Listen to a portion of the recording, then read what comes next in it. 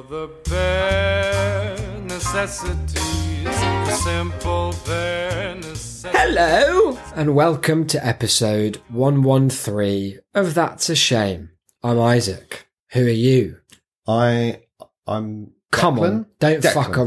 Declan, sorry, Declan. Yeah, okay. When I ask takes a me question, a minute at this time of I night. don't want any dead air in this episode. Oh, that's a You've shame. got to understand that. So we should talk over each other just to make sure. All the time. 100%.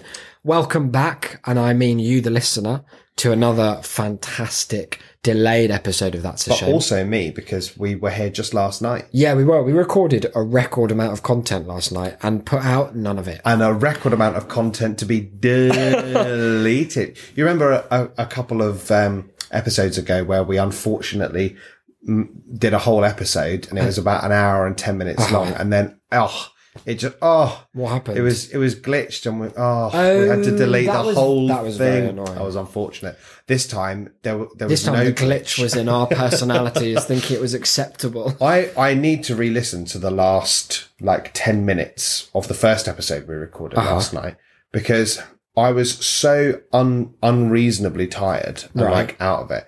And I have a really strong memory of sitting here in this seat and starting a point. And as soon as I started it, Just ran I out. forgot what it was entirely. But did you carry on? I carried on, Letting the and mouth for the do the whole words. time, you were staring in such appalled horror at me. It wasn't something that grew as I kept talking, where you were eventually like, hang on, this doesn't make any sense. where's he going with From this? word two, you were going, what are you doing? We were finishing the episode. And I just kept, because I thought normally it's one of those things where if you talk on the topic for You'll a couple come of sentences, spiral back round. you end up back where you were. And I got nothing. And so I essentially said, sod off for 5 15 minutes. hours. Well, if you're a patron, you'll get to hear an edited version of those two very lengthy conversations in the next couple of weeks. That's patreon.com/shamecity. By a couple of weeks, I mean the next 9 days specifically. But here we are back again. Sorry it's late. Why is that? It's because we, like we just said, recorded a lot of drops. And somehow it's still taken us until 2:30 in the morning. Yeah. On Tuesday. Well, it's to because do it. we've had too many ideas for what this Sunday, Exactly. the fun and I day think should be. that the quality and or length of this episode will be testament to that. Yeah, because they say shorter is better, don't they? Always. Films, height, Sex. illness duration, a big one there. Probably the biggest. As long as you mean, in the sense that it's the shortest. yeah, hopefully in meaning that you get better at the end, not you that die you just painlessly. die Absolutely. as soon as possible. Declan's prepared for us some content. Ooh, playing it fast what are you and taking loose issue with the with word there? prepared and content. But nonetheless, we shall labour under the illusion that some preparation has taken place. In this case, someone has messaged you an article, which we always appreciate.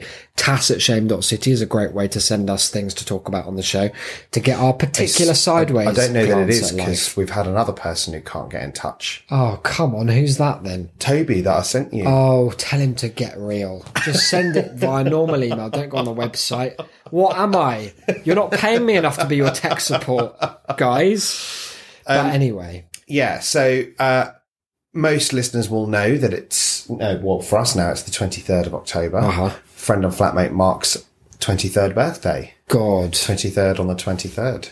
Oh, that's crazy, So isn't it? imagine, you've missed yours by miles. Yeah. I fucked mine as well. Oh, well. We tried our best.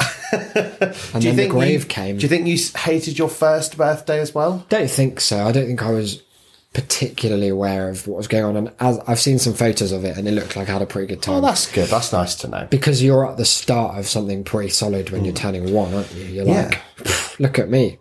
So what it means, though, it being the 23rd, is that tomorrow marks 1 week until Halloween. Oh, goodness. So we've got to have some spooktacular stuff going on. Yeah, we better And we have. thought we'd ease into that with a bit of horror. You've got to really lubricate those spooky glands And prior to entry. you're not editing this one. I was sent by the mother of friend and listener, Supercont, Emily, a link on Twitter I know Emily's mum well, Sarah. Please She's very lovely. expand on that, because you said it like you are a joint murder duo. I know her well. If you've seen the film Natural Born Killers, you'll know it's based on that. No, well, our families have been friends for ages. Oh, yeah. She got first introduced me to like reading Stephen King books because she's read all of them. Because before that, you were just like chewing on the corners of them. Yeah, she showed me how to open it up. Look, here it is. Showed me these crazy symbols inside. And so we spent many a kind of like birthday party or whatnot, staying up late and talking about these sorts of things. So she sent me this list. And she said, be interested to hear your thoughts on this. I was gobsmacked when I realised I'd only seen 5 of them. Okay. And it's a tweet from someone called Owen Gleiberman. Gleiberman, yeah. He probably says Gleiberman incorrectly. Sure. His bio on Twitter says, Chief Film Critic for Variety, author of Movie Freak 2016. That's a funny name. And he's got 13.7 thousand followers. Not as many as I'd have like thought. A lot for the chief film critic for Variety. Yeah, and Variety's like quite known for its criticism, isn't it? And perhaps it's because he is responsible for some of the worst film takes I've ever seen. In one handy Just in this article. one handy article. Bite-sized. His tweet says, here's my at Variety list of the best 20 horror films of the last 20 years. 3 reasons to get mad. And I won't tell you what they are just yet, because you'll find out when we get to the article and the list itself. For further reasons, please click here, and links to his article. Now, I don't seem to be able to see this article in the standard tweet format, so I can't tell you how many replies it has. But we were talking yesterday in one of our shorts about being ratioed on Twitter. Do you want to quickly recap what that is? Basically, it's when you do something very wrong, and rather than, the likes, the retweets, you just get tons of replies of people saying, oh no, you're very wrong. That's a shame. And very little of the kind of positive interaction you might be looking for on a tweet. So I don't know if this is something new that Twitter is doing, or if it's because this tweet was so controversial. Yeah. But it does have a little link at the top that says people tweeted about this. Okay. And there's a link to just people tweeting about this tweet. That's handy. And so to give you a taste, let me read some of these tweets. Yeah.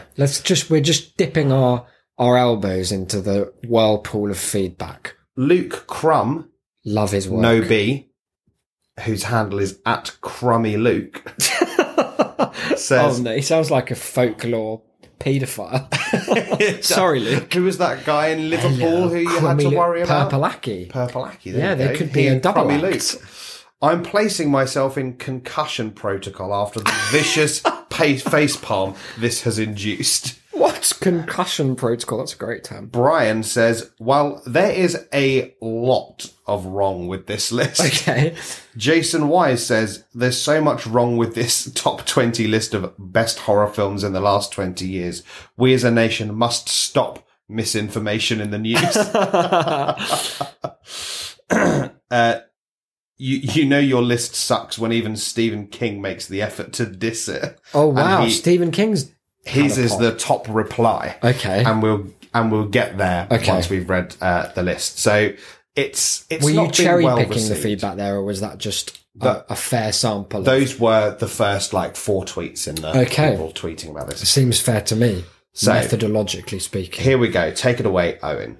20 years in terms of horror films doesn't sound all that long, yet it adds up to a generation, and the list below reflects that. It's a catalogue of this catalogue with no UE. Ah, okay. Of the cinematic fears and obsessions that define an era. The list is also destined to start a few fights. Brackets, no, I'm not a fan of It Follows.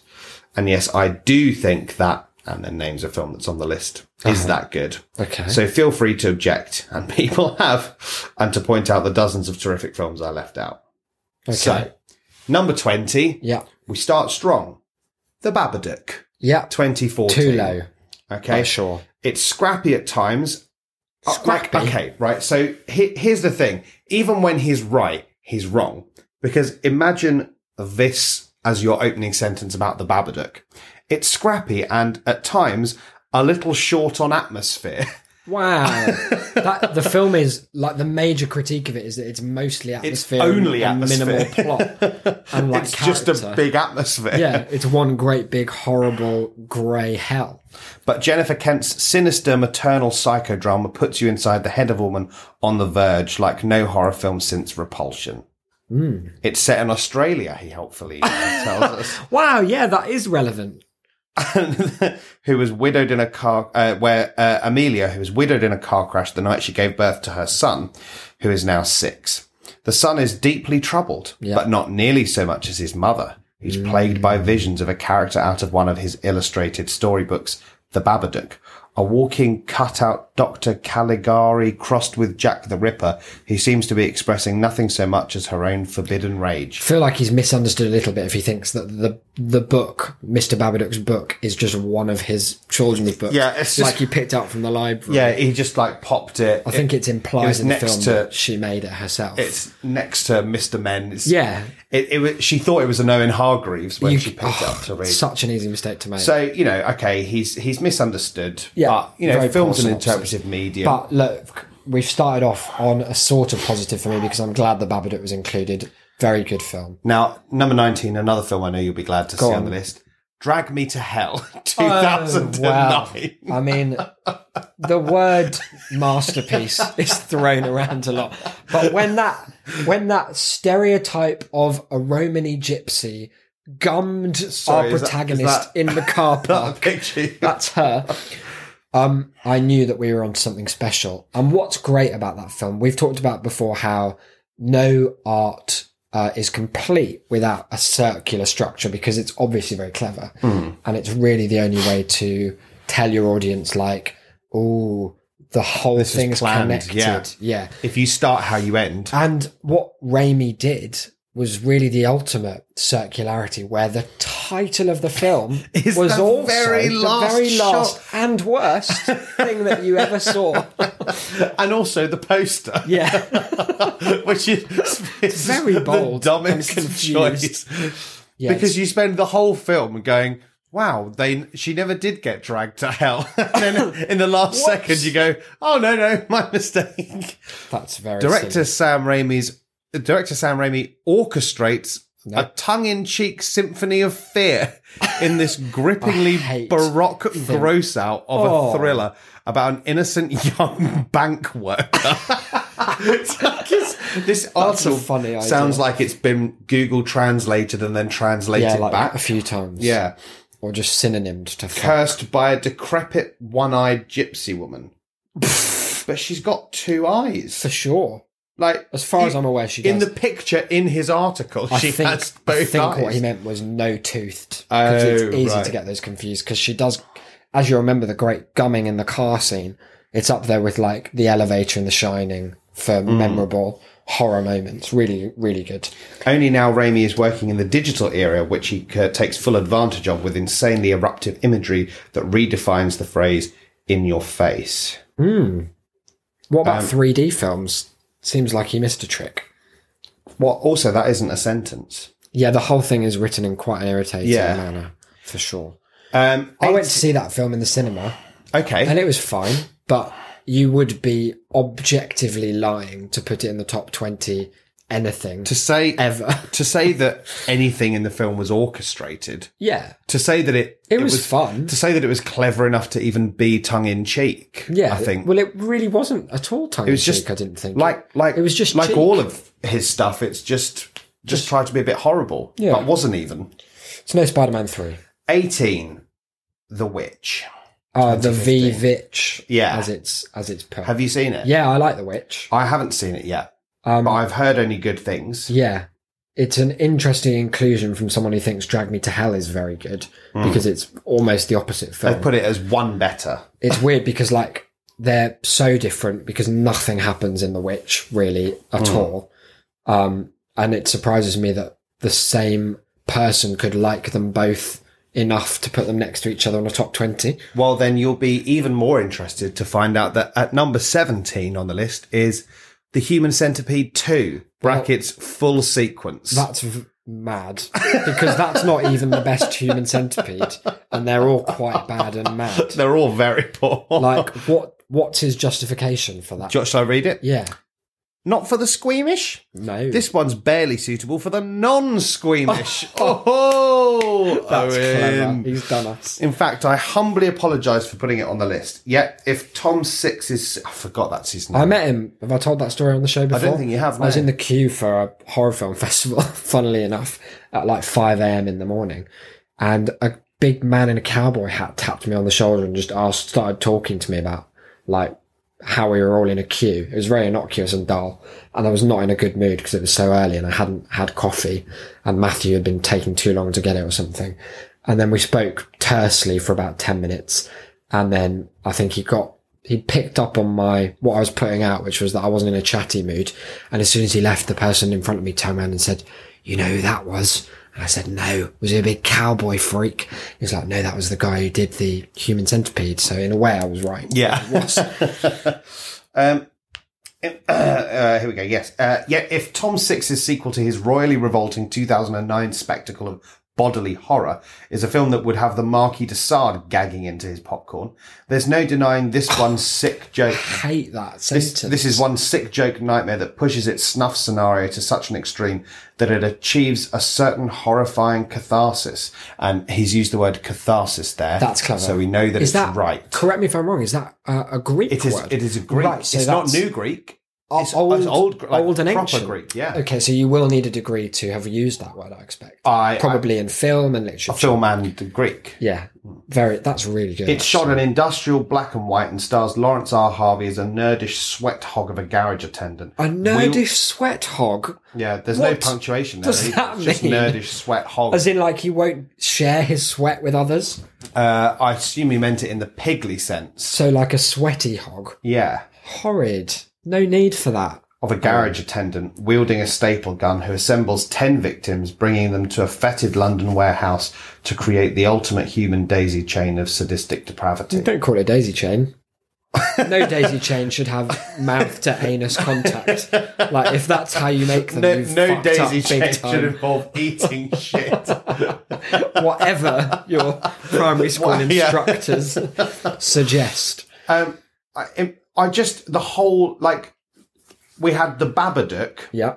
atmospheric, although a little short on, in Owen's it's humble actually opinion. devoid. Then Drag Me to Hell, Yeah. drivel. Really odd, Then The Witch, apparently very good. but then- very like slow. It's very much Yeah. like I say, the opposite of the Drag Me to Hell style. Then The Human Centipede 2. The Human Centipede, like, people who are fans of them are traditionally not horror fans so much because, like, they play to horror audiences, but very much knowingly not quality products. And it's like, it fails because it's not as horrid as it thinks it is. And it's not as horrid as lots of other stuff is, just in terms of the body horror. And the second one is a weird choice for sure.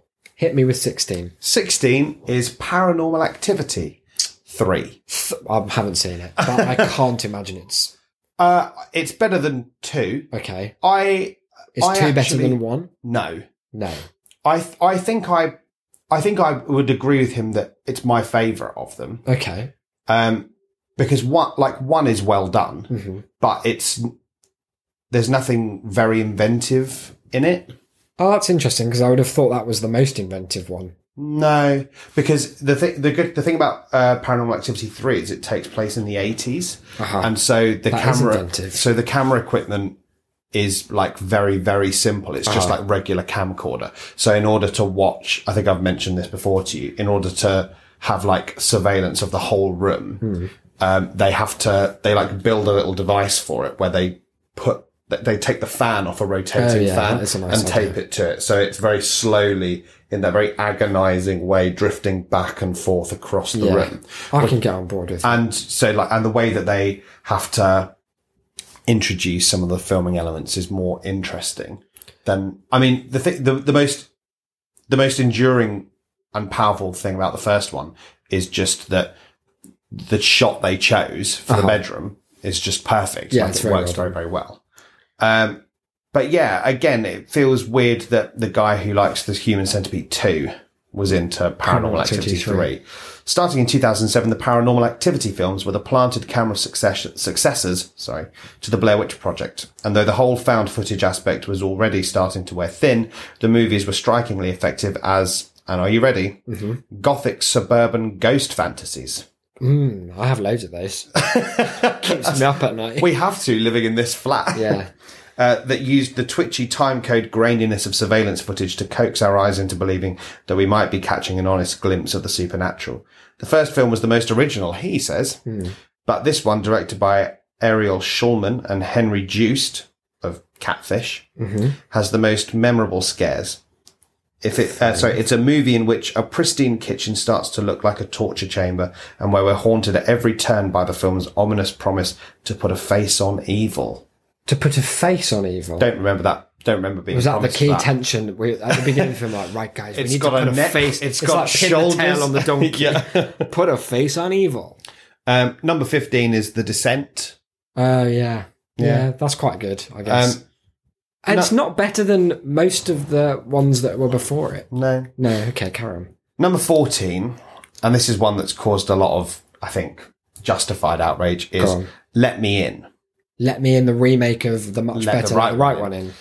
It's part of the catechism of contempo horror. Why is he writing this? Is it just to hurt me? I think it's to hurt you. Yeah, I was going to say it's specifically... He's becoming the person that I hate the most. It's an art, really. It's part of the catechism of contempo horror the 2008 Swedish cult vampire film, Let the Right One In, is some sort of masterpiece. Sorry, but I think it's a slipshod and pious movie. Pious about what? Being a vampire. Oh, look what at a holy vampire! What a supercilious Get down child off your fucking undead horse! Oh, stupid criticism. The American remake, directed by Matt Reeves, turns the material more dangerous by drawing us into a queasy sympathy with the ambiguous guardian, played here by Richard Jenkins, of a 12-year-old vampire, Chloe Grace Moretz, even though he's really her slave.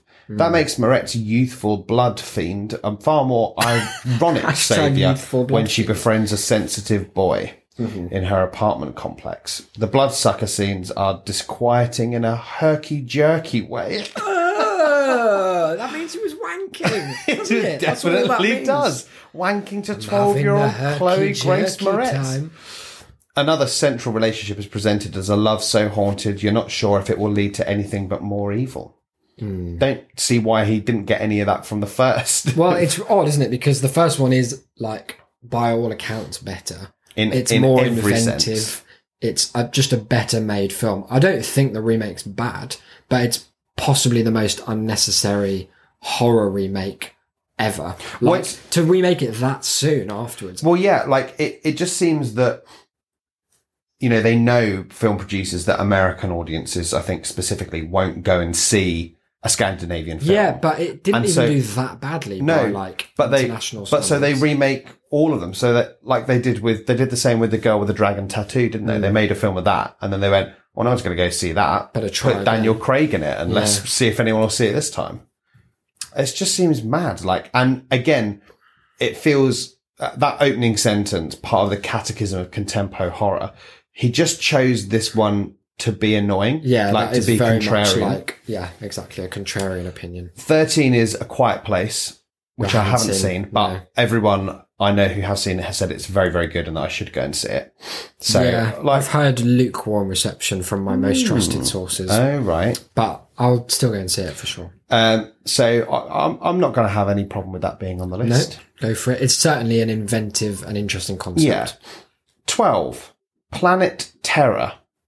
2007. Planet Terror. You'll have to... I'll be honest, I've never seen it. Is there a poster for it? There's a picture. Tell me if you think it looks like one of the best horror films of the last 20 years. Oh, very good. I think this is a B-movie thing that I may have seen. Yeah, you could call the Robert Rodriguez half of Grindhouse a parody. Oh, yeah. You'd be correct. And it's someone more famous did the other half of this.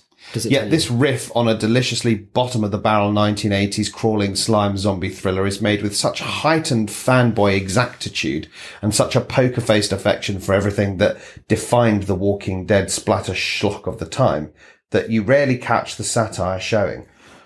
it's tiring to read. Wearying It's to just hear. tiring to read. Like a forest of bullshit. Well, it's just an absolute ocean of commas, and none of them in the right place.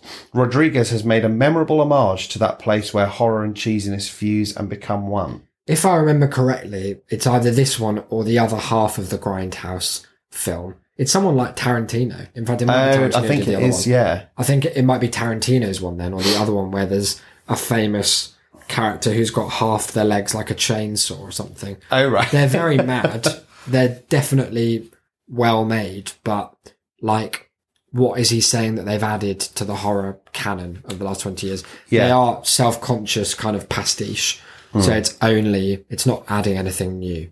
It's weird to put it above films that he's pointed out on the novel. Sorry, did you not hear that it's a memorable homage? Oh, the place no. where horror and cheesiness fuse and become one. Yeah, I take it all back. Yeah, sorry. Owen knows. Well, he knew the word catharsis, so like, Exactly. fair. Number 11, Ringu. Oh, he's gone for the original. Now He has. hasn't. He's not going to put the ring above it, tricking us there. No, he's not. Okay. So, Although I do like the remake. I think it's really, really I love good. the remake.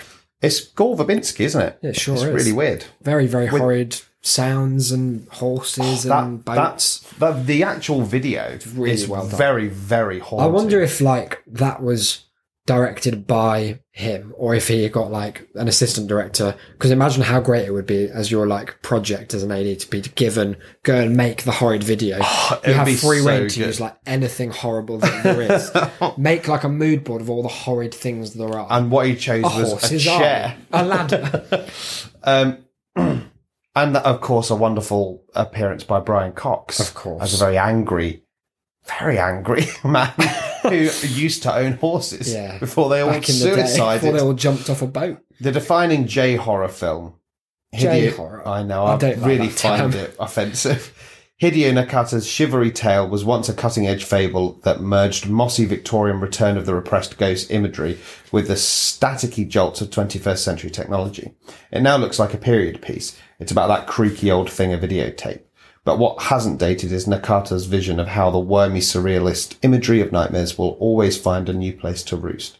The film's chronicle of unfathomable abuse touches a raw nerve of fear, and though the 2002 American remake was surprisingly well done, it's nowhere near as freaky as the original. Yeah, I fair. think Well I'm done, Owen. pretty much in alignment. He also Yep. wrote, like, noticeably, that was the least wanky one he's written Yep. so far. Started with a bit of Yeah, a little flaff, bit. of faff. Fluff Bit works of because fluff. it's fluff and faff. Yeah, there we go. But after the fluff, you can tell that that's more in line with his actual opinion because it doesn't sound like he's just meeting his word count. No. Now, obviously, A return to form, I expect, for the next one. yeah. Well, you know, we've had 11, so we've had the second 10. And We're it now seems like into he's the going top like 10. on, one off. Yeah. Well, be So we're prepared for due that off. to continue. What sort of thing do you think? I mean, he's claiming there are 10 better horror films in the last 20 years than the original Ring movie. I mean, I can't pinpoint what he's into at all. Like, I can't calibrate to what his expectations are of the genre, what his criteria are for like best, whether it's most inventive or something that's pushing the boundaries or just very like typical but exemplary versions of slashers, for example. I'll no tell you that the idea. next one's None. Oh, right. Any guesses? No, I wouldn't like to. It's Insidious. Insidious, right. Okay, very... Definitely one better than The Ring. Yeah, Definitely absolutely. 10 better than The Babadook. Well, what I think The Babadook and The Ring and even Let Me In failed to do that Insidious does masterfully is include literal thousands of ghosts. And what I think the kind of trajectory of the film does so well is for a long time there's no ghosts. But then when there's one ghost, there's hundreds. Just open the ghost gates. And it's, a veritable torrent of haunts are unleashed upon the viewer. And I suppose in its own way, that is And innovative. in that same way, it did the same thing with Insidious movies because there's about 14 of them now. they won't They've got like stop. The Conjuring and The Nun now and all that. Annabelle. Aren't they all the same universe or some sort of bullshit? Yeah, possibly they are. I know The Conjuring and Annabelle are, but they all basically are the same. Yeah, they're the same movie, film. yeah. Yeah. I think The Conjuring's better than Insidious myself. Director James Wan casts a major shadow over the horror cinema of our era. He inaugurated the torture porn genre with Saw, and he infused Don't Go in the Attic cliches with new energy, though he couldn't completely transcend their musty aspect with The Conjuring 2013. So he's the same guy doing them. Yeah. Yet Insidious remains his most artful and accomplished spook show.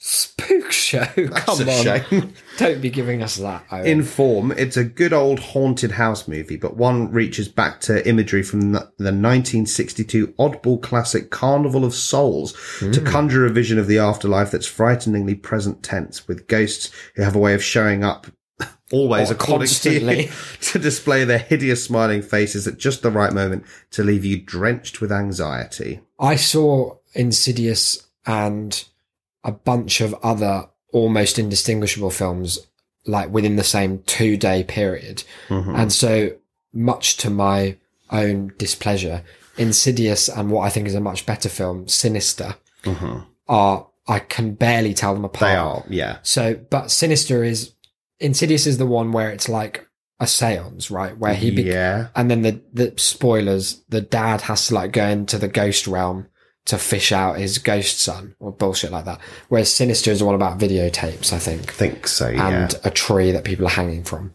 And there's a very good lawnmower scene. Okay, I'm clear. Okay, so we've got 9 left. Yeah. It's like, okay, good. Then it's really bad for 3. It's questionable for 1. And then the last 3 are probably pretty good. Okay. That's good that we're going to end on a high note in agreement with Owen, because we don't want to drag him through the fence. Although it does feel like after all this, it may, although he's right, I think it might have been either an accident or a choice designed as a kind of peace offering / plea to the reader. But here we go. So moving into the final 9. Shaun of the Dead. Okay. Should be higher if you're going to include it at all. There has often been a comic element to zombie films, even if it's off-screen. The scenarios are so over the top that at certain points it's hard not to giggle. Edgar Wright's cheeky zombie bash. You want to come to my cheeky zombie bash? Plays off that fanboy knowingness in a most delectable way, since the joke of the movie is that the dead have risen and are feasting on the living, but in lumpish working-class Britain, everyone is so blitzed, jaded and drunk that it's hard to tell the difference. Still Wright's best film, the movie works beautifully as the very sort of head-splatter spectacle it's skewering. Yeah, it is very excellent. It's sort of unfairly good, Shaun of the Dead, isn't it? It's like just not on. Shouldn't be allowed. Number 8, a film I still haven't seen, but you have, Hereditary. Yeah, interesting choice. Give me his rationale and I'll react. It's a ghost story, he starts. Okay. With seances. Yeah. Crawling ants and decapitated bodies. Yet the scariest thing about Ari Aster's disturbing maze of a creep show is how staggeringly personal its demons are. Toni Collette, as a woman fighting off the destructive legacy of her late mother, gives a horror film performance worthy of mid-period Ingmar Bergman, and Aster directs without any of the usual megaplex horror razzmatazz. He strikes a tone of exploratory eeriness that's spellbound with dismay, creating echoes of Rosemary's Baby and The Wicker Man that culminate. Interestingly, 2 films that don't appear on the list, but they're outside the remake. That culminate even the Nick Cage remake. Yeah, Sorry, I know. I'm actually surprised. Coming up in the I'm actually surprised 7. It's not. That culminate in a finale that will leave you floored. It depicts the forces of the afterlife engaged in an all-out takeover of the here and now. Okay. No to most of it, I'm going to say. Hereditary was... It's not mid-period Ingmar Bergman. Well, I don't know. It's a very odd thing to say, isn't it? Very strange comparison. Because he made a good seance. Big seance films. I liked Hereditary, but I found it ultimately disappointing, and I wouldn't put it that high on the list. In terms of its ambition, though... You wouldn't say, like, all of the posters that it's a modern-day Exorcist? No, I wouldn't. I would say that the guy who made it could go on to make a modern-day Exorcist. Do you think he the thought bits that it are was? Good? No, I don't think so. I think I'm a fan of his work, because that's like his first made actual film.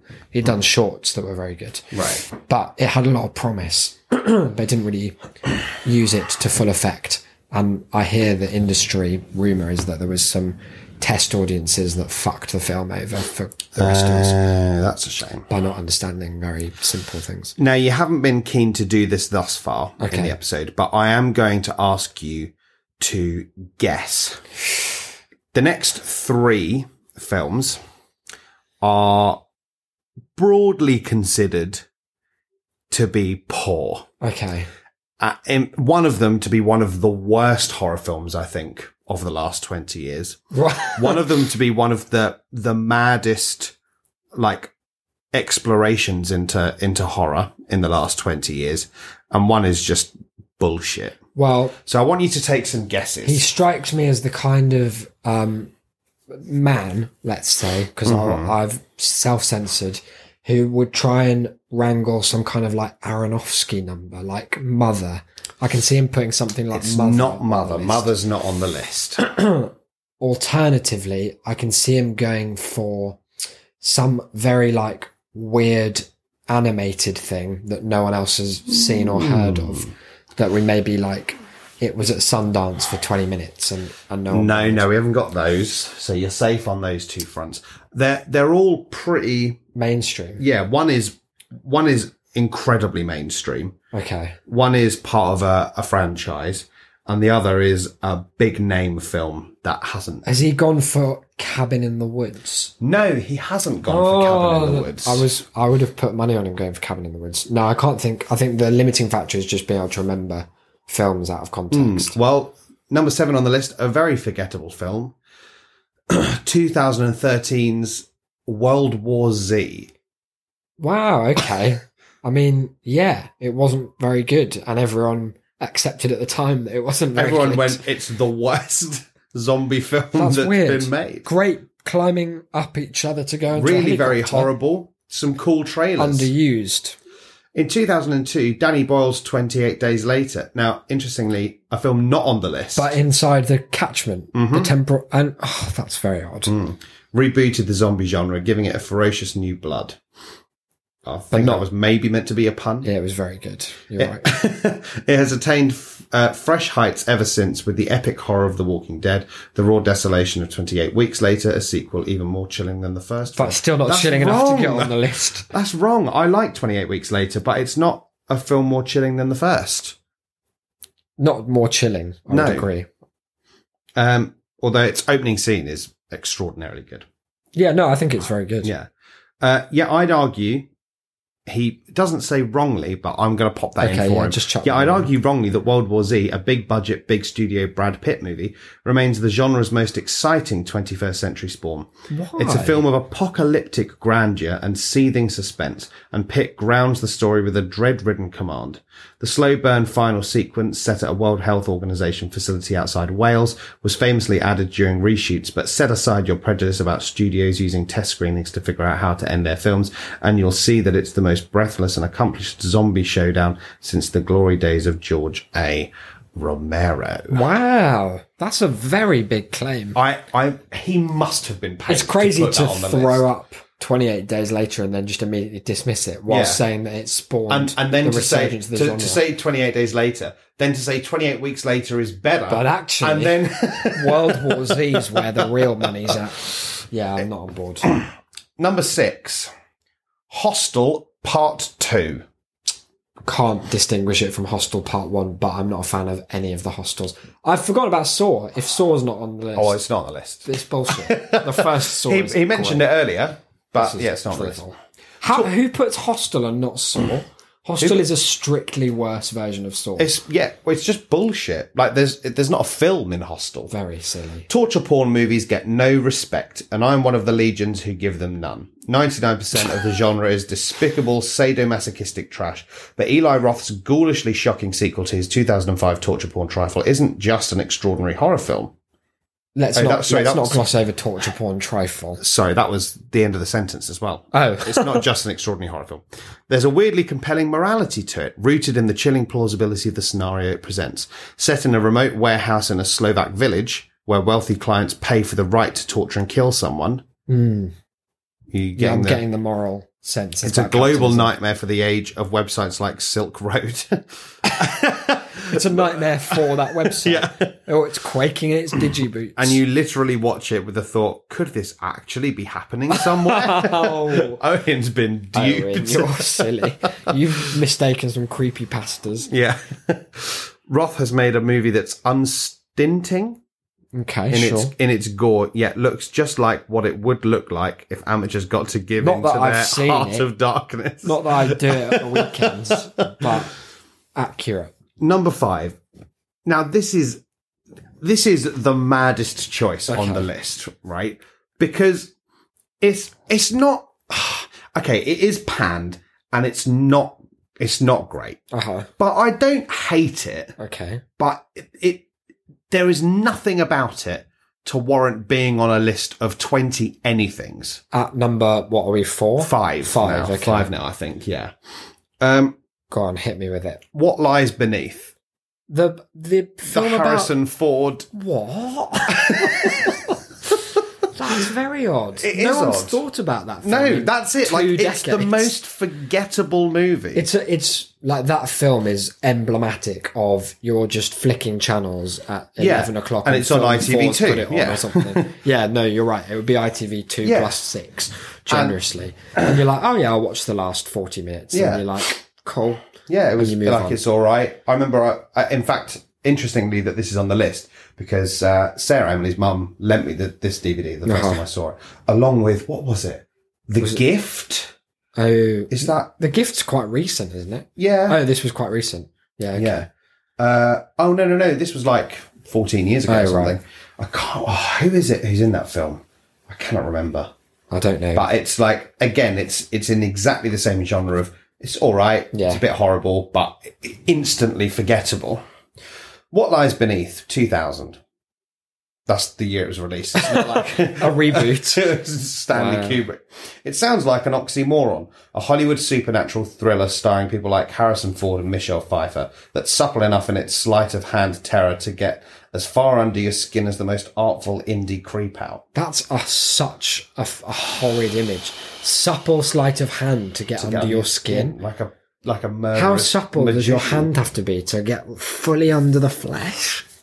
Yeah, that's just what Robert Zemeckis' movie brings off. It lifts elements from Hitchcock films like Rear Window and Suspicion, telling the story of a Vermont housewife who thinks her neighbour may have been killed. Yet Zemeckis lends the tale a dreamy dread all of his own. He leads you to places you don't think he's going. Pfeiffer acts with a tremulous conviction, bringing this gothic and unusual emotional rootedness. And as for Harrison Ford, let's just say that his sluggish underacting is, for once, to the point. The final bathtub scene is shivery bliss. I do like the final scene of that film. But Yeah. again, it's just not, No, it's not. it's not going to be on the list. It's not. It's It not. shouldn't be on any list. Yeah. Move on. Okay, from here on out, it's Let's okay. end on a home run. I'm feeling good about it. Well, the home run doesn't start phenomenally, He's not going to my mind, but like others will probably disagree. Go on. But then it does get good. I forgot about Scream. Scream. Oh no, Scream might be. Scream's outside. What? One of the Screams must be. But it's not on the allowed. list. Oh. Number 4, The Sixth Sense. Okay. Yeah, I wouldn't put it in the top 5, but fair. Let's give credit to M. Night Shyamalan. His name for a while became a punchline, the guy with the twist endings. But he has made a handful of highly watchable movies like The Village. Wrong. Oh yeah, you hate The Village. Wrong. It's forgot about the worst. It's the worst horror film. We should do a quick fire shame on The Village. I just want to say here and now Go on. that The Village could be the most artfully, most well-crafted, well-orchestrated, most sublimely acted, directed, cinematographed movie of all time. It would still be utter shite because the twist isn't a twist, because it just straight up lies to you. At the start of the film, it comes up on screen like 1864. Does it actually? Yeah, so it's not. jokes. It's not. Oh, Maybe we're it meant it was a 24-hour clock. 1864. 25 hours. Like it just. It's not that it sets you up to think something and then pulls the rug out. It just lied to you and I then think went, oh. You're really showing your ignorance here, because if you freeze the film, in fact, at any point, with the exception of only 2 frames, there is a car in every shot. You can see There's an iPhone. You can see the Statue of Liberty. Where are you? Yeah, so The Sixth Sense. Like The Village and Split, I still haven't seen. Along with one that's amazing, Unbreakable, not on this list because it's not a horror film. Yep. Thanks for bringing that up. But the movie that planted him on the map is still his most restrained and relatable and perfectly proportioned and elegantly original ghost story with a twist that earns every inch of its whoa factor. Whoa. Haley Joel Osment is innocently creepy as a kid who sees dead people, and Bruce Willis is furtive and touching as the lost soul he befriends. Furtive and touching Bruce. To that little boy, Haley Joel Osment. Yeah, no, I think fair enough. Top 10 in terms of like cultural impact. It's undeniably. I just don't think it's important. that incredible, though. I think I don't you had think to it's be there. I don't think it's that scary at all. Either. No, it's not at all. It's like, but I don't think melancholic. it's suspenseful. I don't think it's don't think anything. yeah. I think it's really, really boring. Well, I think it's not aged very well because it's like the it is a Seinfeld meme did as it. well. Yeah, Seinfeld isn't funny TV tropes. They have like it made all the jokes, which I don't think is true. it's not true. But we have to use its name anyway. Number 3. Mm-hmm. The first film maybe to earn not just its place, but its actual figure on Okay, the I'm list. excited. The Blair Witch Project. Oh yes, very good. 1999. Maybe you loved it, maybe you hated it. You certainly saw it because in the summer of 99, the original found footage verite horror movie changed the rules for what a fright film could be. Yet its artistry was about more than novelty.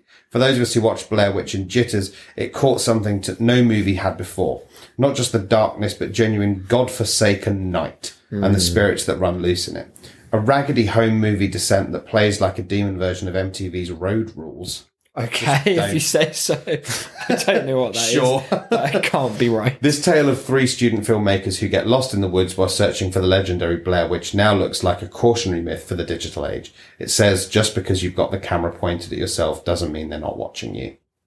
Again, another one where, for a few moments, better written. Absolutely. And sort of right. And, it is, correct. The godforsaken night is like exactly the point of it. Yeah. But I would go further and say the godforsaken day. Like, I think the day is more horrible in that film. The feeling of like being the slow creeping fear of being completely lost is so well conveyed in that film. Yeah, it's like incredible. It's panic inducing. Yeah, and it does the sort of the cabin fever, slow descent into mania, and then the relief from that much better than any other film that I've seen because it builds genuinely, but also as it does genuinely for anyone, like when we had the Block Switch experience. Yeah. Interesting that they ripped us off, the bastards. No. Retro rippers.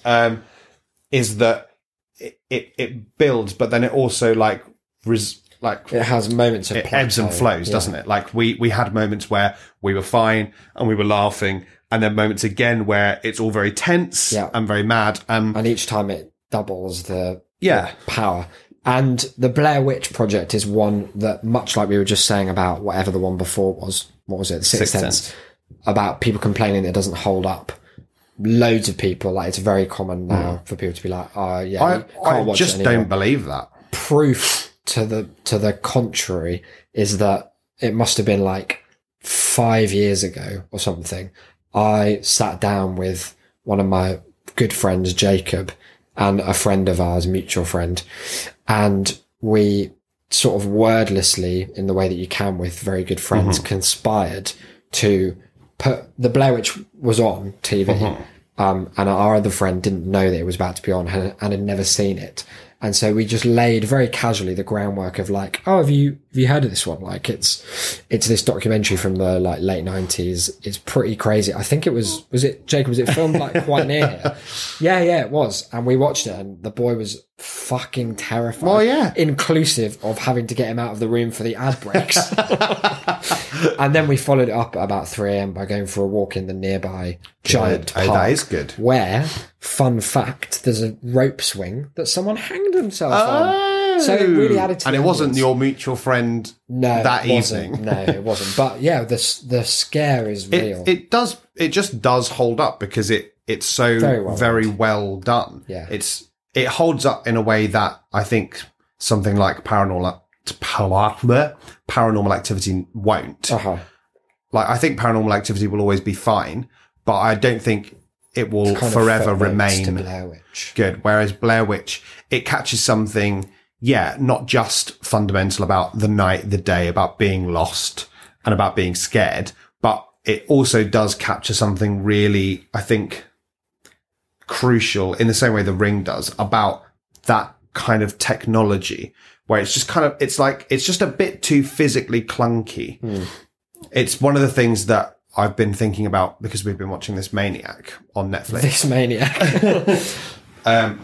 Which has that Blade Runner-esque sort of future retro look to it, where there's lots of very futuristic technology in terms of the ideas and what it can do, but it's all built in very kind of clunky cubic screens, thick keyboard, like old style camcorders, lots of wires sort of ways, in that way that when you watch things from sort of the 80s, 70s and 80s and even 90s, their ideas of what is futuristic is still bound by the physical. Like even in Minority Report that we watched the other night, which is made in 2002, set in 2054, their idea of what 2054's technology would be like the screen technology was basically just a floppy disk still, that it was just made of glass instead. And you think now we're 16 years on and I can just literally flick a video from my phone onto the screen, and they couldn't even envisage that. And there's something, I think, quietly haunting about that I think will only get more horrible, in the same way that now I find, like really early audio recordings are just straight up they're de facto horror. Creepy. Yeah. It doesn't matter what it is. It's horrible. You hear the warp in the record and the the slight out of tune quality. Very upsetting. Like they're just de facto horrible. It's clever as well because it will only age gracefully in terms of like people who love cinema and love the way that film works. Yeah. It is almost about the way film works. Yeah, exactly. In its use of like the camera as such a central device. And I also, as an ASMR fan, I'm just a big stan of just the sounds of the holding and moving that physical camera. Oh, good choice, Owen. Yeah, well done, Owen. Number 2 on his list, we'll never know because my phone's glitched and it won't open. We'll have to guess. Was it Drag Me to Hell 2, the forthcoming sequel? It was Audition. Oh, okay. 99. It's not quite the greatest film on this list. Well, we can see that, thanks. But it's the most sheerly horrifying and indeed one of the most horrifying movies ever made. Prepare to have your sleep disturbed. Takashi, is it Miike's? I have no idea. It's Miike. Yeah, whatever you think. Takashi Miike's Bravura Bad Dream is also a cosmic expression of our age, a tale of feminine wrath and vengeance, slashing away at an entrenched system of male control. Think Psycho for the age of womanly empowerment. Okay, I will, thanks. A lonely widower, Ryo Ishibashi, arranges to audition women for a movie. Brackets, he's really looking for a wife. Yeah, what a creep. He meets Asami, who's played by Aihi Shina, a passive and seductive mystery girl who acts out her damage by putting men through the tortures of the damned. Every era gets the vision of hell it deserves. This one is ours. Cool. No comment. Any ideas on number 1? Literally none. It's a film that we've both seen. Okay. We both think is very, very good. It's by someone that we both like. But it would be the film that, as Owen, having totally fucked up his list by any objective measure, would and could easily use, and I'm going to say has, in order to swing the vote back in his favour. Like a little get out of jail free cards, like, oh no. Sorry, like a what? A get out of jail. Oh, nice. It is, of course, Jordan Peele's Get Out. Fair. Here at number 1. A horror movie that's a true classic should have many elements. It should scare us. It should haunt us. A very different thing, he helpfully tells us. Thanks, Owen. It should lure us in with an emotional and dramatic engagement that transcends mere sensation. It should also feel like an ominous dream linked to the society that gave rise to it. That's what movies like Rosemary's Baby and Invasion of the Body Snatchers and The Silence of the Lambs do. And that's the bar that Jordan Peele's dizzying racial nightmare sets for itself and sails over. Get Out dives into the psychology of African-American experience, yet it's no liberal message movie. One of its cosmic jokes is that liberals are part of the problem. Daniel Kaluuya, as a photographer who travels upstate with his white girlfriend, Alison Williams, to meet her, quote, enlightened family, roots this tale of terror in an all too plausible daily paranoia. It's like a Polanski film written by James Baldwin. Okay. With a sense of menace caught somewhere between The Twilight Zone and F the Police. He's only saying that because Jordan Peele's doing The Twilight Zone. Like, what do you mean? The result is an indelible roller coaster of dread, as well as a definitive projection of what it looks and feels like in that sunken place when black lives don't matter. Well done, Owen. Yeah, fair enough. Get Out is very good. Do you think he's put it there genuinely? Well, I think any suspicion that he's seen any of these films was immediately erased by the inclusion of the Centipede one, the Dragging to Hell one. The Stephen King's, as we mentioned earlier, as we teased at the start, is the first reply. Oh, yeah. And it just says, World War Z and Drag Me to Hell. Surely you jest. What a great economy of language to take that whole article down. He replied, World War Z is an extraordinary movie. It lacks the hipster quotient of Danny Boyle's zombie films, but it's even more exciting in its grandeur and timely darkness. He even tweets it doesn't like a dick. mean anything, Timely does it? darkness. I know. Do you want to see his photo? Yeah, go on. It does explain a lot. Let's have a look. Oh, yeah. You can hear all him we have. saying these, can't you? The expression of timely darkness. Someone replied, a list for those too scared to venture beyond the multiplex. Yes, also fair. We could spend another hour on how criminally overlooked, and in fact, not even overlooked, but he's intentionally chosen the American remake of a non-English language film. Mm-hmm. But some of the best horror of the last decade has come out of like South America. There's that incredible, horrid Israeli horror film that we watched. Oh yeah, The Wolf, is it? Big Bad Wolf. There's that terrifying, A Girl Walks Home Alone at Night. That's all just mad. It's very silly and very wrong. But I thank Owen for giving us show content. Someone called Josh Stolberg replied, Owen.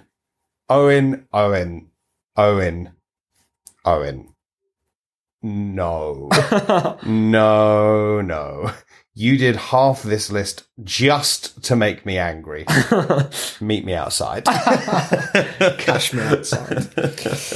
Well, there we have it, hey. A list for all of us to meditate on. And in the same way that we at That's a Shame are fervent recommenders of watching bad films and reading bad poems and things, so that we might analyse critically what goes into the bad and know therefore what could go into the good.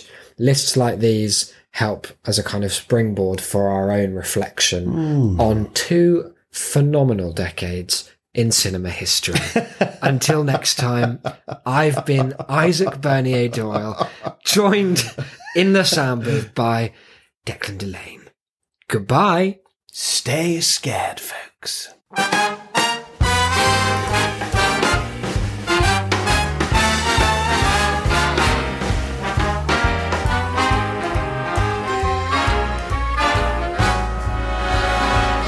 Look for the bare necessities, the simple bare necessities.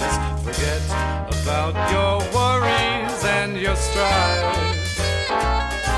I mean the bare necessities, oh Mother Nature's recipes that bring the bare necessities of life.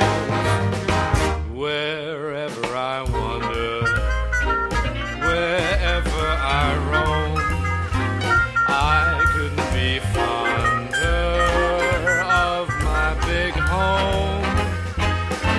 The bees are tree to make some honey just for me. The bare necessities of life will come to you.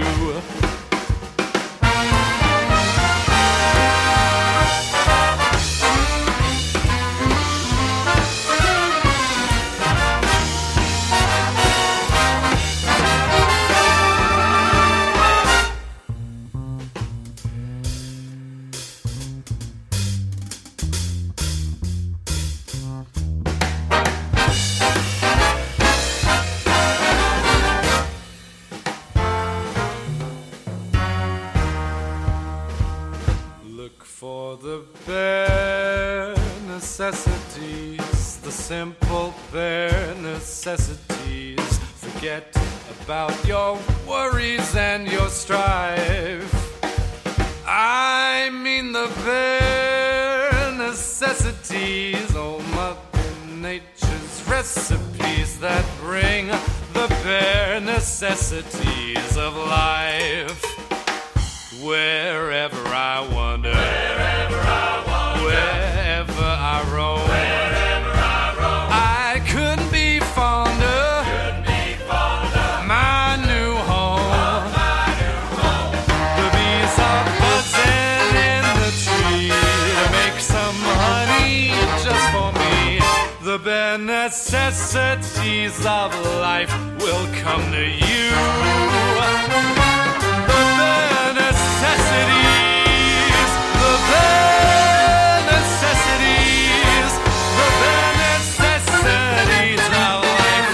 Come to you.